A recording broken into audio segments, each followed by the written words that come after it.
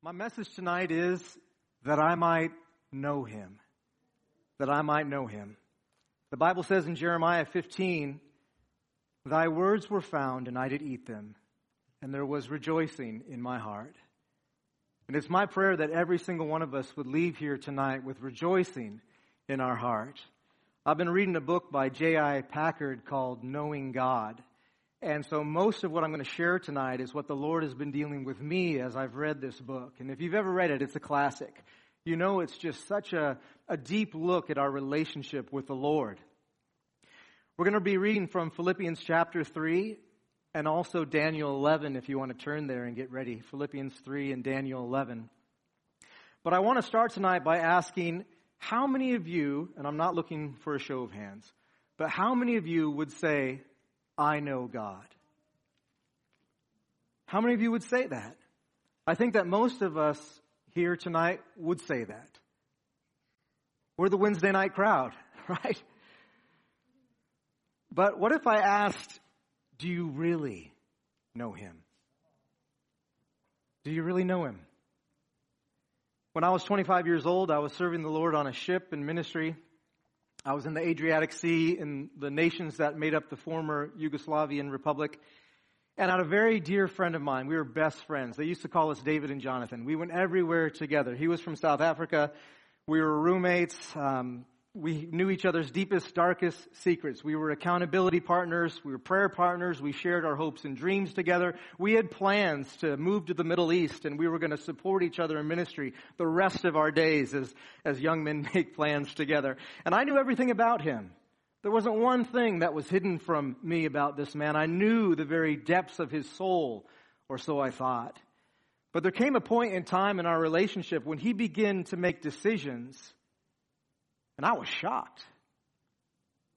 And I realized, I don't know this man at all. Today, he's out of the ministry. And today, I don't know him. My daughter is 3 years old. She's sitting right there. And if you were to line me up with all the men in the church and you asked Analia, "Who is your father?" she would say, "That's my father." She'd pick me every single time. Out of 1,000 people, she'd pick me because she knows me. But does she really know me?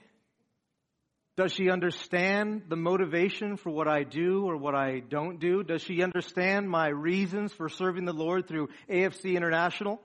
If I tried to explain to her the challenges that Hannah and I have faced when Hannah fell sick and we were considering her early departure from this world, she wouldn't understand it. She knows me, but there's so much more to know. So much so that in one sense, she doesn't know me at all.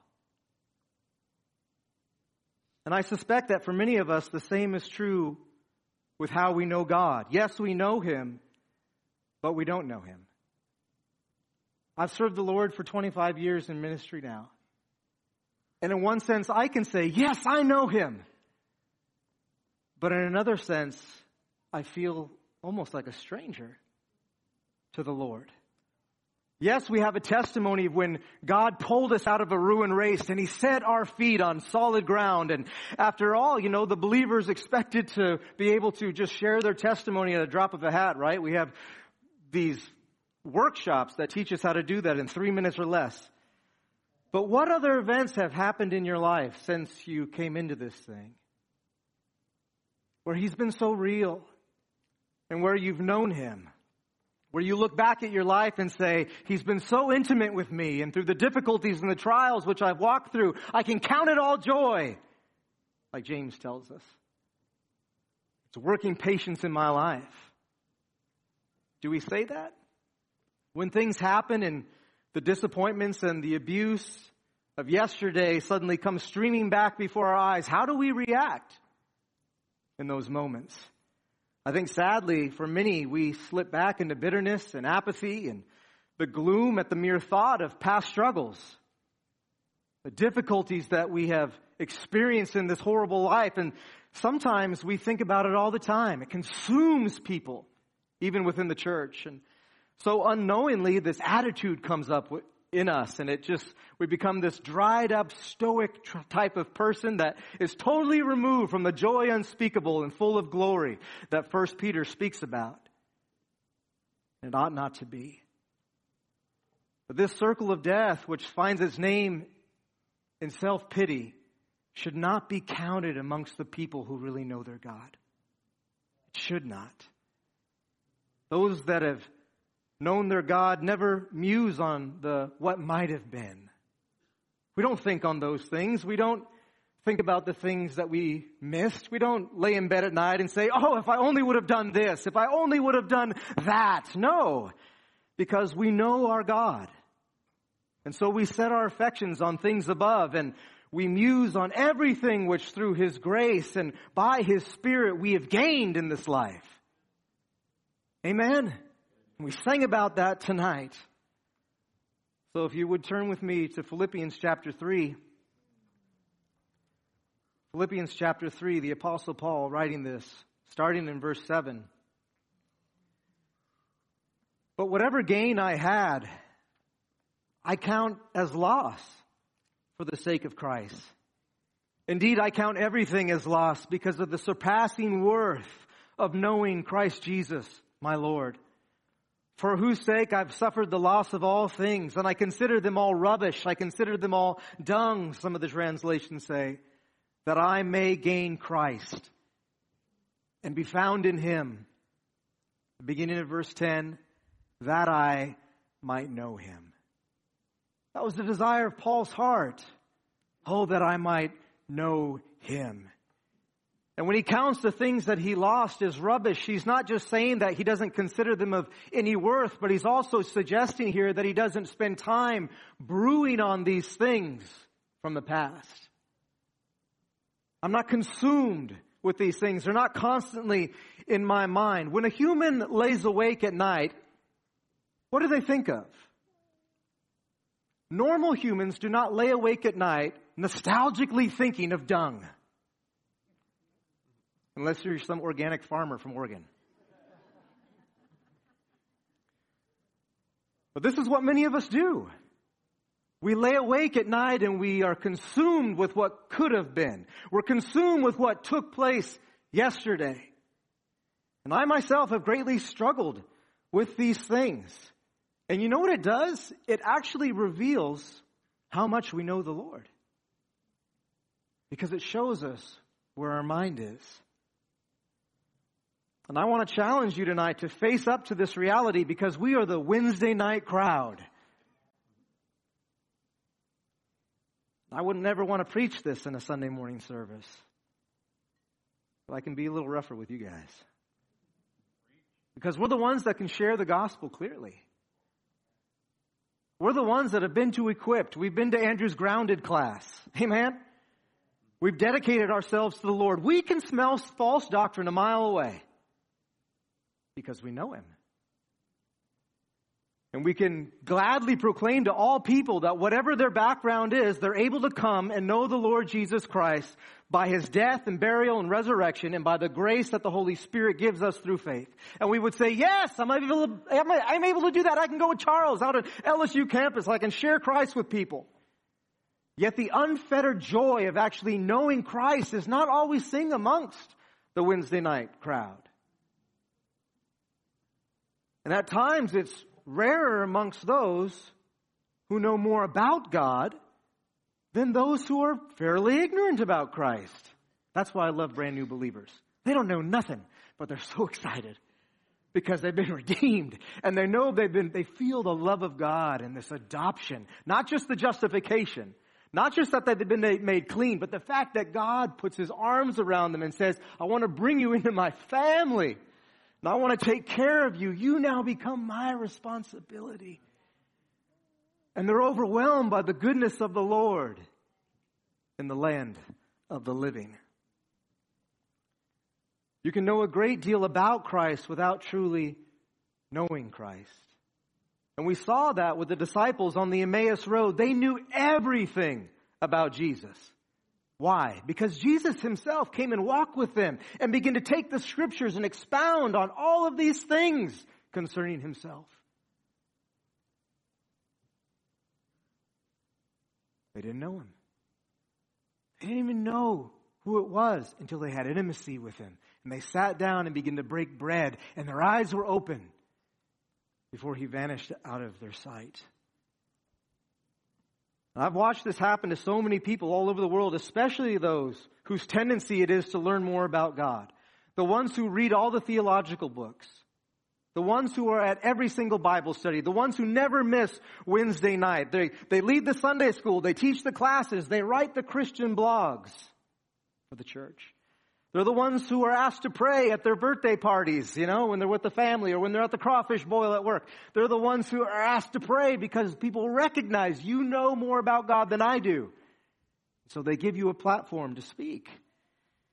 And that platform causes us to study all the more because we don't want to let people down in their expectation of us, right? Because they have entrusted us with knowing about the Lord. That's an honorable thing. I'm not downgrading that. I'm just saying that because we have a knowledge about God from all of our study, that in itself is no proof that we actually know Him. In fact, we can get so caught up in reading the books about God that we don't know the God that we're reading about. Or we get so busy practicing for the praise and worship and leading the people in praise and worship that we don't really know the God that we're worshiping at all. I'm not against study. I'm not against worship. We need to study to show ourselves approved. We are to make a choir of praise, but the motivation behind it all needs to be right. And we can't be so busy studying and doing these things that we miss the entire point. Oh, that I might know Him. I just want to know Him. That's all I want to do. I don't want to know just about godliness. I don't want to just know about how to live the Christian life. With all the books and radio and discipleship tools available on the internet, we can know how to pray, we can know how to witness, we can know how to read and study our Bible and teach it to other people. We know how to be young Christians, we know how to be old Christians, we know how to be happy Christians. We know all of these things, how to teach Sunday school, how to be filled with the Spirit, how to plant a church, how to be a pastor, on and on and on and on and on, how to be Christians. And yet, do we really know Him? Or do I just know how this American Christian model is supposed to work? When I lay my head down at my pillow at night, what comes to my mind? I'm driving down the road, or when I see that person that offended me 10 years ago, what springs out of my heart? Do I really know Him? I have a very dear friend of mine who's an evangelist and wonderful, wonderful man. And we were speaking this last week, and he was just telling me, he's like, I've got a confession to make. He said, Noah, I've come to the place in my ministry where it's so easy to tell the story and to use psychological manipulation on the church in order to pack the altar or get them jumping and shouting or whatever I want them to do. And I'm sick of it. I just want to know Him. I just want people to know God.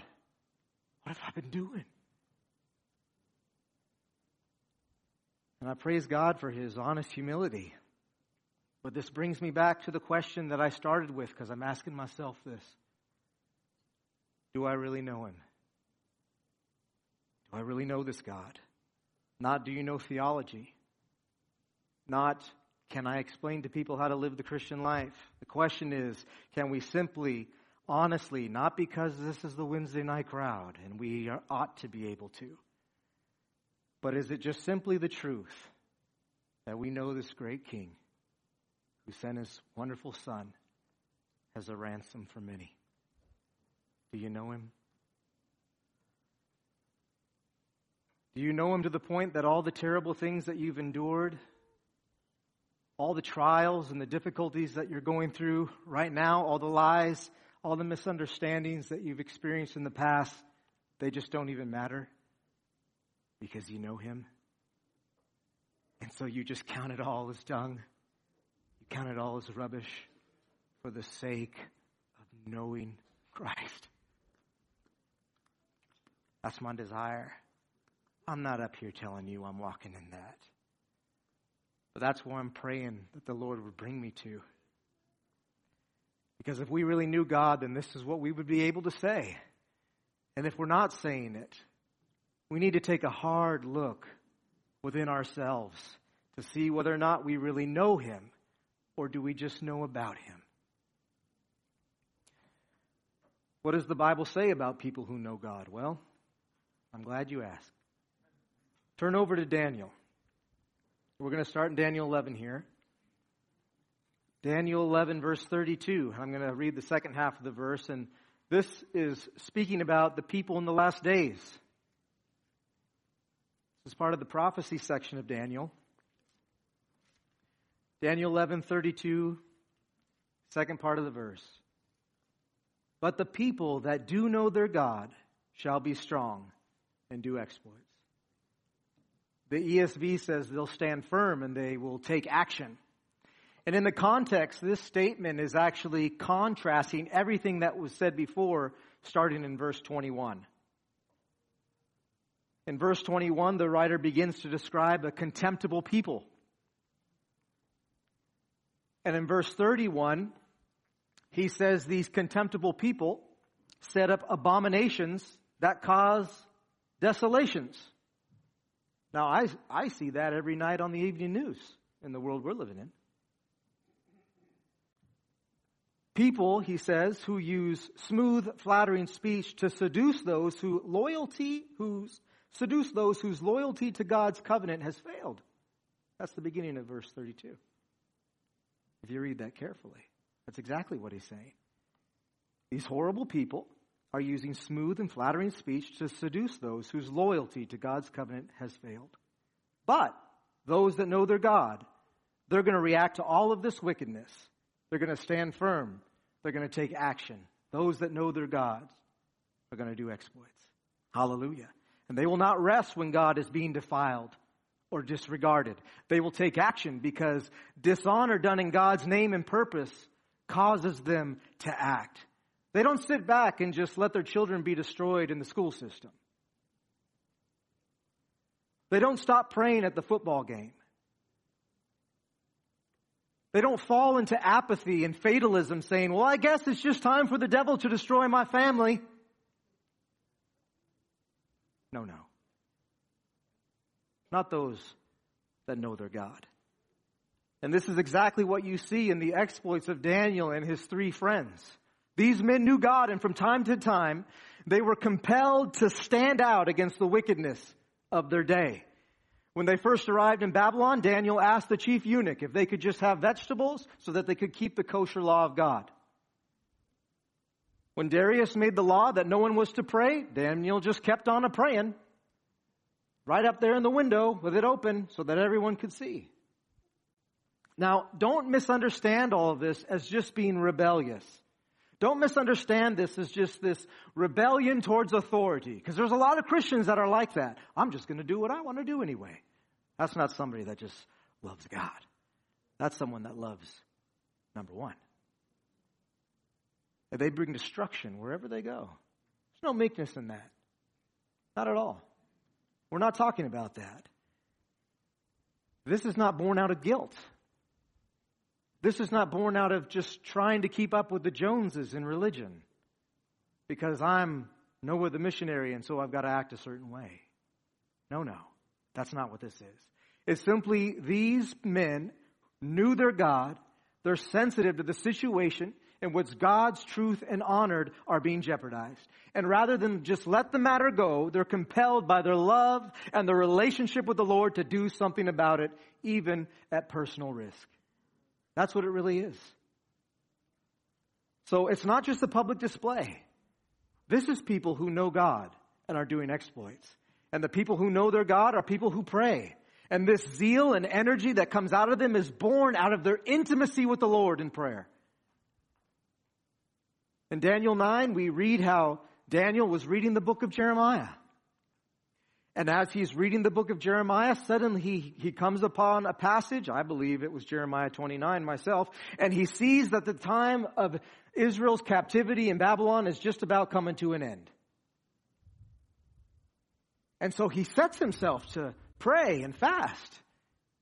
and put on sackcloth and ashes and seek the Lord with all of his heart. And he seeks the Lord for the restoration of all of Jerusalem and all the people, confessing their sins and asking for forgiveness for the entire nation. Standing as an intercessor, having identification with the people, who, if you read history right, were still living in their decadence. But he knew God. And he had a vehement passion and agony of spirit for his kinsmen after the flesh, just as Paul did and just as Moses had. Both men said, basically, I wish that you take my name out of your book because my kinsmen are lost. Most of us don't know that agony. Most of us don't know that kind of prayer, I dare say. Yet the consistent fruit of knowing God is the ability to pray for God's cause. The more we know him, the more ability we have to fulfill his will. This is a good GPS for every single one of us. Do we really know God? If there is little energy for prayer, if I spend very little time in prayer, if I never read my Bible, chances are, maybe I scarcely know him. Where are you at tonight, Wednesday night crowd? You're ready to teach the Sunday school. But do you just love to be in his presence? Do you want to be on the platform? Or do you want to be in the prayer closet? You just want to know him. Just want to know you. Lover of my soul. I want to know what's on your heart, God. I want you to lead me and guide me in these turbulent times in which we live in. I want to be in your presence because there's fullness of joy there. There's no joy out in that world. I'm seeing my nation be destroyed and the foolishness of the earth. Foolishness of the kings of the earth. And I want to know a king whose government is on his shoulders.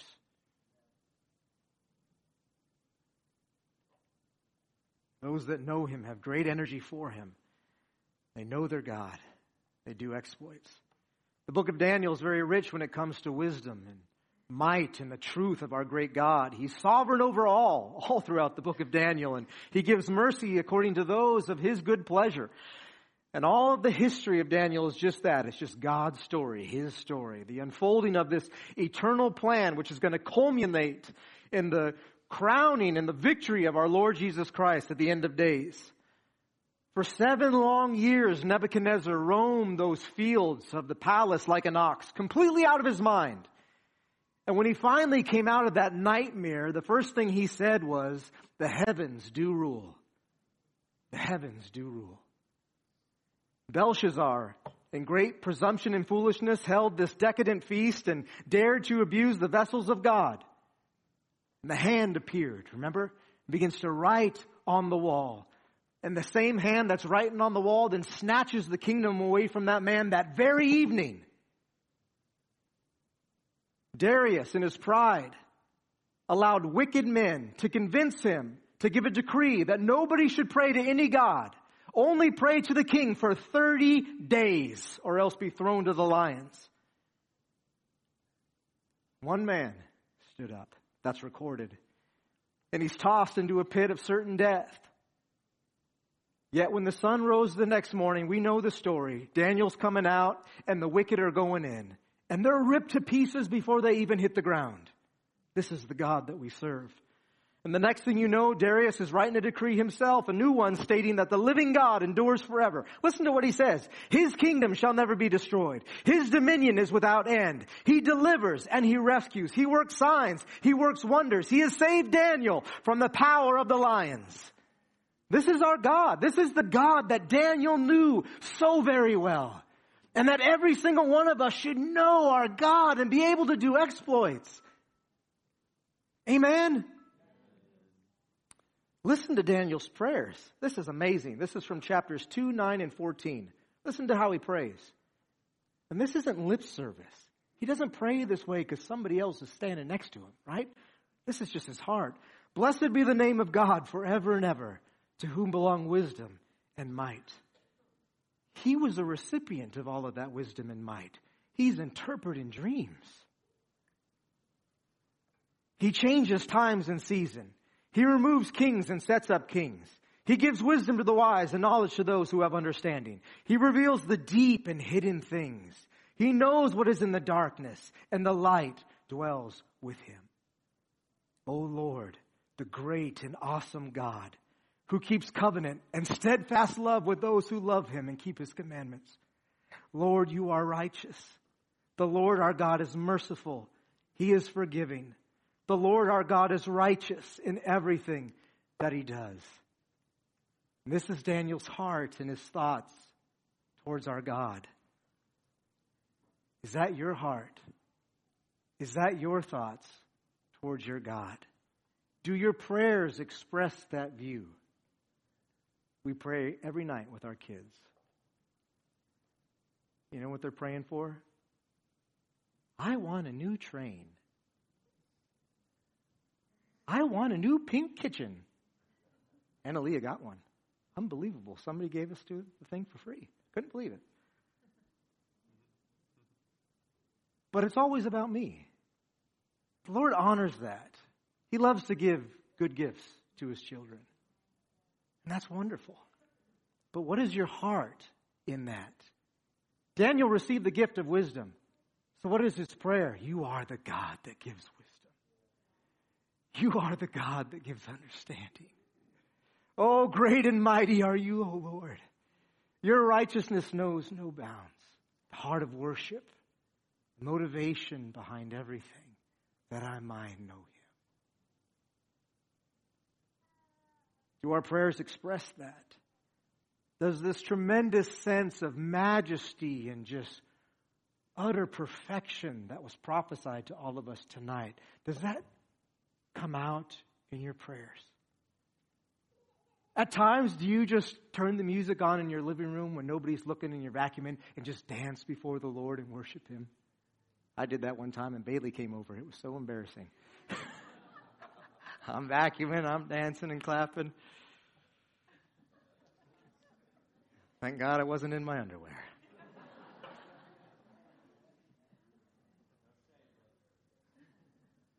Shame. But do you marvel at his moral perfection? Do you stand in awe at his goodness? Does that keep you obedient as it did Daniel and Paul? The love of Christ compels me. And by this, we can measure our knowledge of God. Do you know him? Those that know him will show great boldness for him. It wasn't foolishness and it wasn't recklessness that caused Shadrach, Meshach, and Abednego to stand up when everyone else was bound. It wasn't presumption on their part. It wasn't their great faith. It was their knowledge of God. Just like the apostles when they were beaten by the religious leaders and commanded, stop speaking in this name. And they said, it's better for us to obey God and not men because we know him. He walked with us for these 3 long years. We've touched him. We've felt him. We were with him in every prayer meeting, almost. Sometimes we fell asleep. We saw the miracles that he did. We saw the resurrection. He came and he revealed himself to us. We know him. The day of Pentecost came and he poured his Spirit out upon us, and there's an intimacy. We can't obey you. We have to obey this great God. The determination of the right course is not always easy, but they embraced it without recorded hesitation. May the same be said about the 21st century church. They had no idea what the outcome was going to be, but they knew exactly what the will of the Father was, didn't they? You shall have no other gods before me. Make for yourself no graven image. And that was enough for them to stand boldly in the face of just tremendous adversity and the sound of a roaring fiery furnace that had been heated 7 times hotter. The only way that you and I are ever going to be doing anything like that in these last days is because we know our God. You better draw near to Him, church. You better draw near. There's no peace on earth like the peace found by those who know their God. Amen? Because God knows them. And there's an intimacy there, an intimate relationship. And that relationship guarantees God's favor in our life while we're living or while we're being martyred. There's an intimacy there. There's a favor there. You go back and you read the Fox's Book of Martyrs, I tell you what, it will remove the fear of death from your life. When God first opened the door for me to start working in these closed countries and it was difficult and I was terrified, I began to read that book. Oh my word, peace like a river would just flood my heart. Just hearing the testimonies of how these would just be able to sing praises to God in the midst of all this horrible stuff. They'd fall asleep. They'd be stabbed with the sword and the blood would pour out and put out the fire and all this amazing things that took place. And the looks on their faces were like angels according to their persecutors. Hallelujah. I mean, it just removes any worry from you at all. This is the peace of God that Paul speaks so wonderfully about all throughout the book of Romans in chapter 8. I love it. Paul says there's therefore now no condemnation for those that are in Christ. The Spirit Himself testifies with our spirit that we're the children of God, heirs of God, adoption. We know that in all things God works for the good of those that love Him, are called according to His purposes. And those He justified, He glorified. If God be for us, who can be against us, church? Who will bring any charge against God's elect?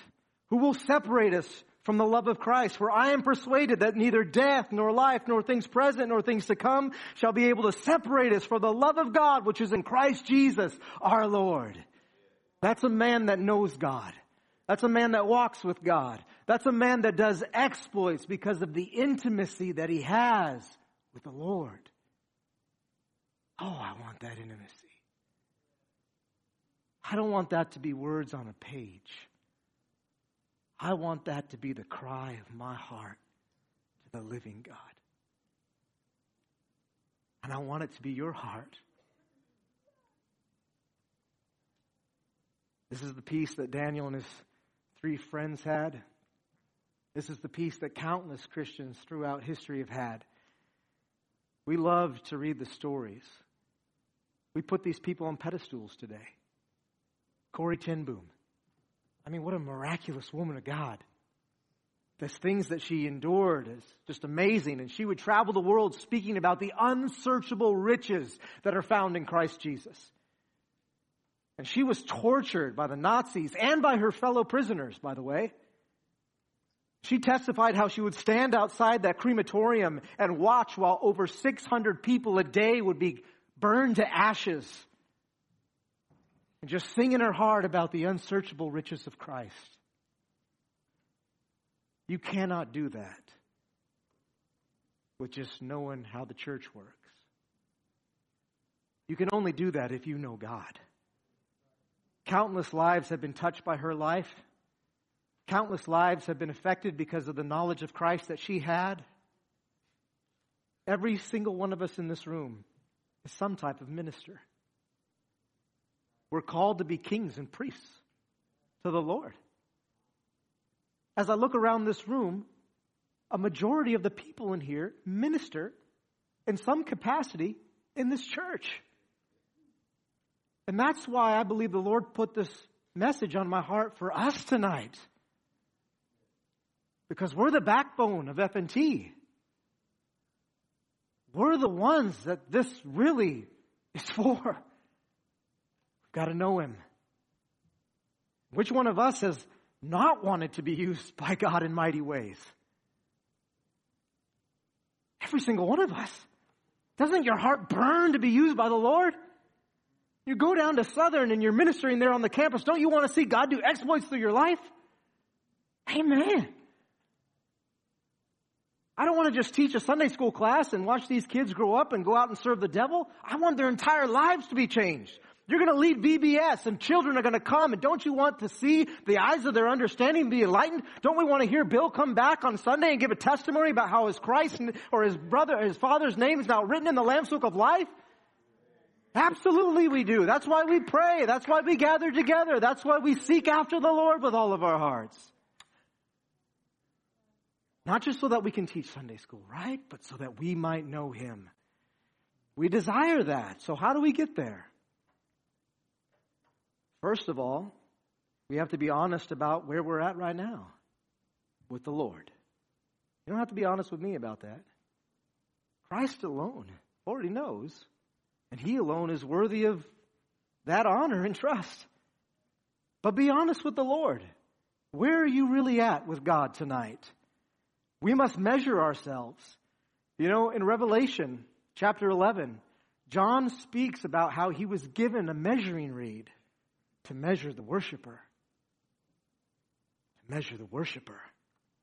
Paul tells us in 1 Corinthians 11, judge yourselves so that you would not be judged. This is in regards to taking communion in an unworthy way. So judge yourselves, not by your knowledge of spiritual things, not by your gifts or your responsibilities in the body of Christ, but by your intimacy with the Lord Jesus Christ. Your intimacy and how you're able to walk in the Spirit of God, by your prayer life, by what goes through your mind when you lay your head down on your pillow at night. Don't muse on the past. Don't muse on the dung. Leave that to the farmers out in Oregon. But know Him. Love Him. Be intimate with Him. Amen? While Jesus walked the soil of Israel, He was always inviting ordinary people to come and walk with Him. Just come and be intimate with me. And they came to know Him as they came to follow Him. And because they knew Him, they knew the Father. And before He was born as a man on this earth, in the Old Testament, there's many recordings of the pre-incarnate Christ appearing before men. And it always had one purpose as you read it. It was always that the people might know the Father. It's always been His purpose. The book of Daniel records two such instances where this happens. We sing about it here at church sometimes, how there was another in the fire. And then someone stepped into that lion's den and shut the mouth of those lions. And Daniel said it was the angel of the Lord, not just an angel. It was the messenger of God, the Word of God. Christ is now absent from us in body, but He's seated at the right hand of the Father, praise God. And He sent His Holy Spirit back here to be everything to us, that we might know Him. And I believe the scripture that Daniel read in Jeremiah was Jeremiah 29, as I said.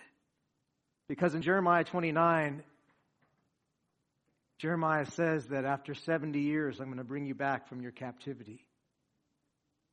And I'm going to bring you back into the land.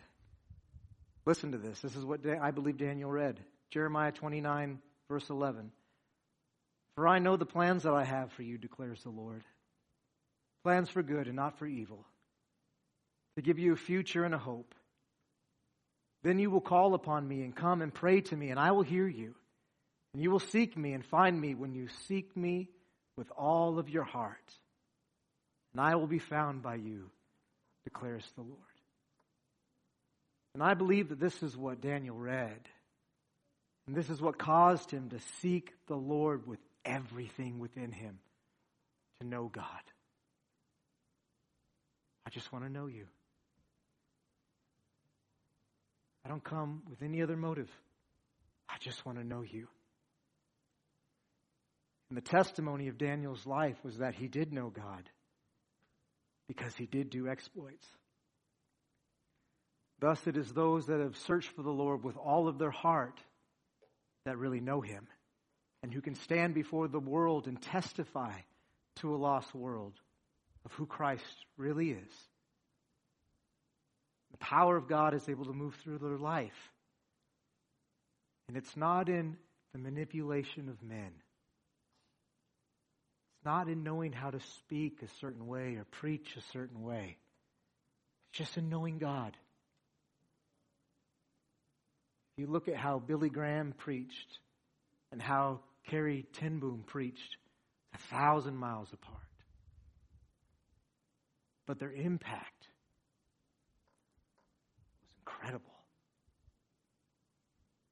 If we could be such people in this generation that know God. And this is what has always been the heart of the Lord for His people. So I close with these last scriptures. Musicians, if you come. Jeremiah chapter 9, verse 23 and 24. Thus says the Lord, let not the wise man boast in his wisdom, not let the mighty man boast in his might, let not the rich man boast in his riches, but let him who boasts boast in this, that he understands and knows me, that I am the Lord who practices steadfast love, justice and righteousness in the earth. For in these things I delight, declares the Lord. Hosea 6, verse 6. For I desire steadfast love and not sacrifice, the knowledge of God rather than burnt offerings. And finally, the words of the Lord Jesus in John 17:3.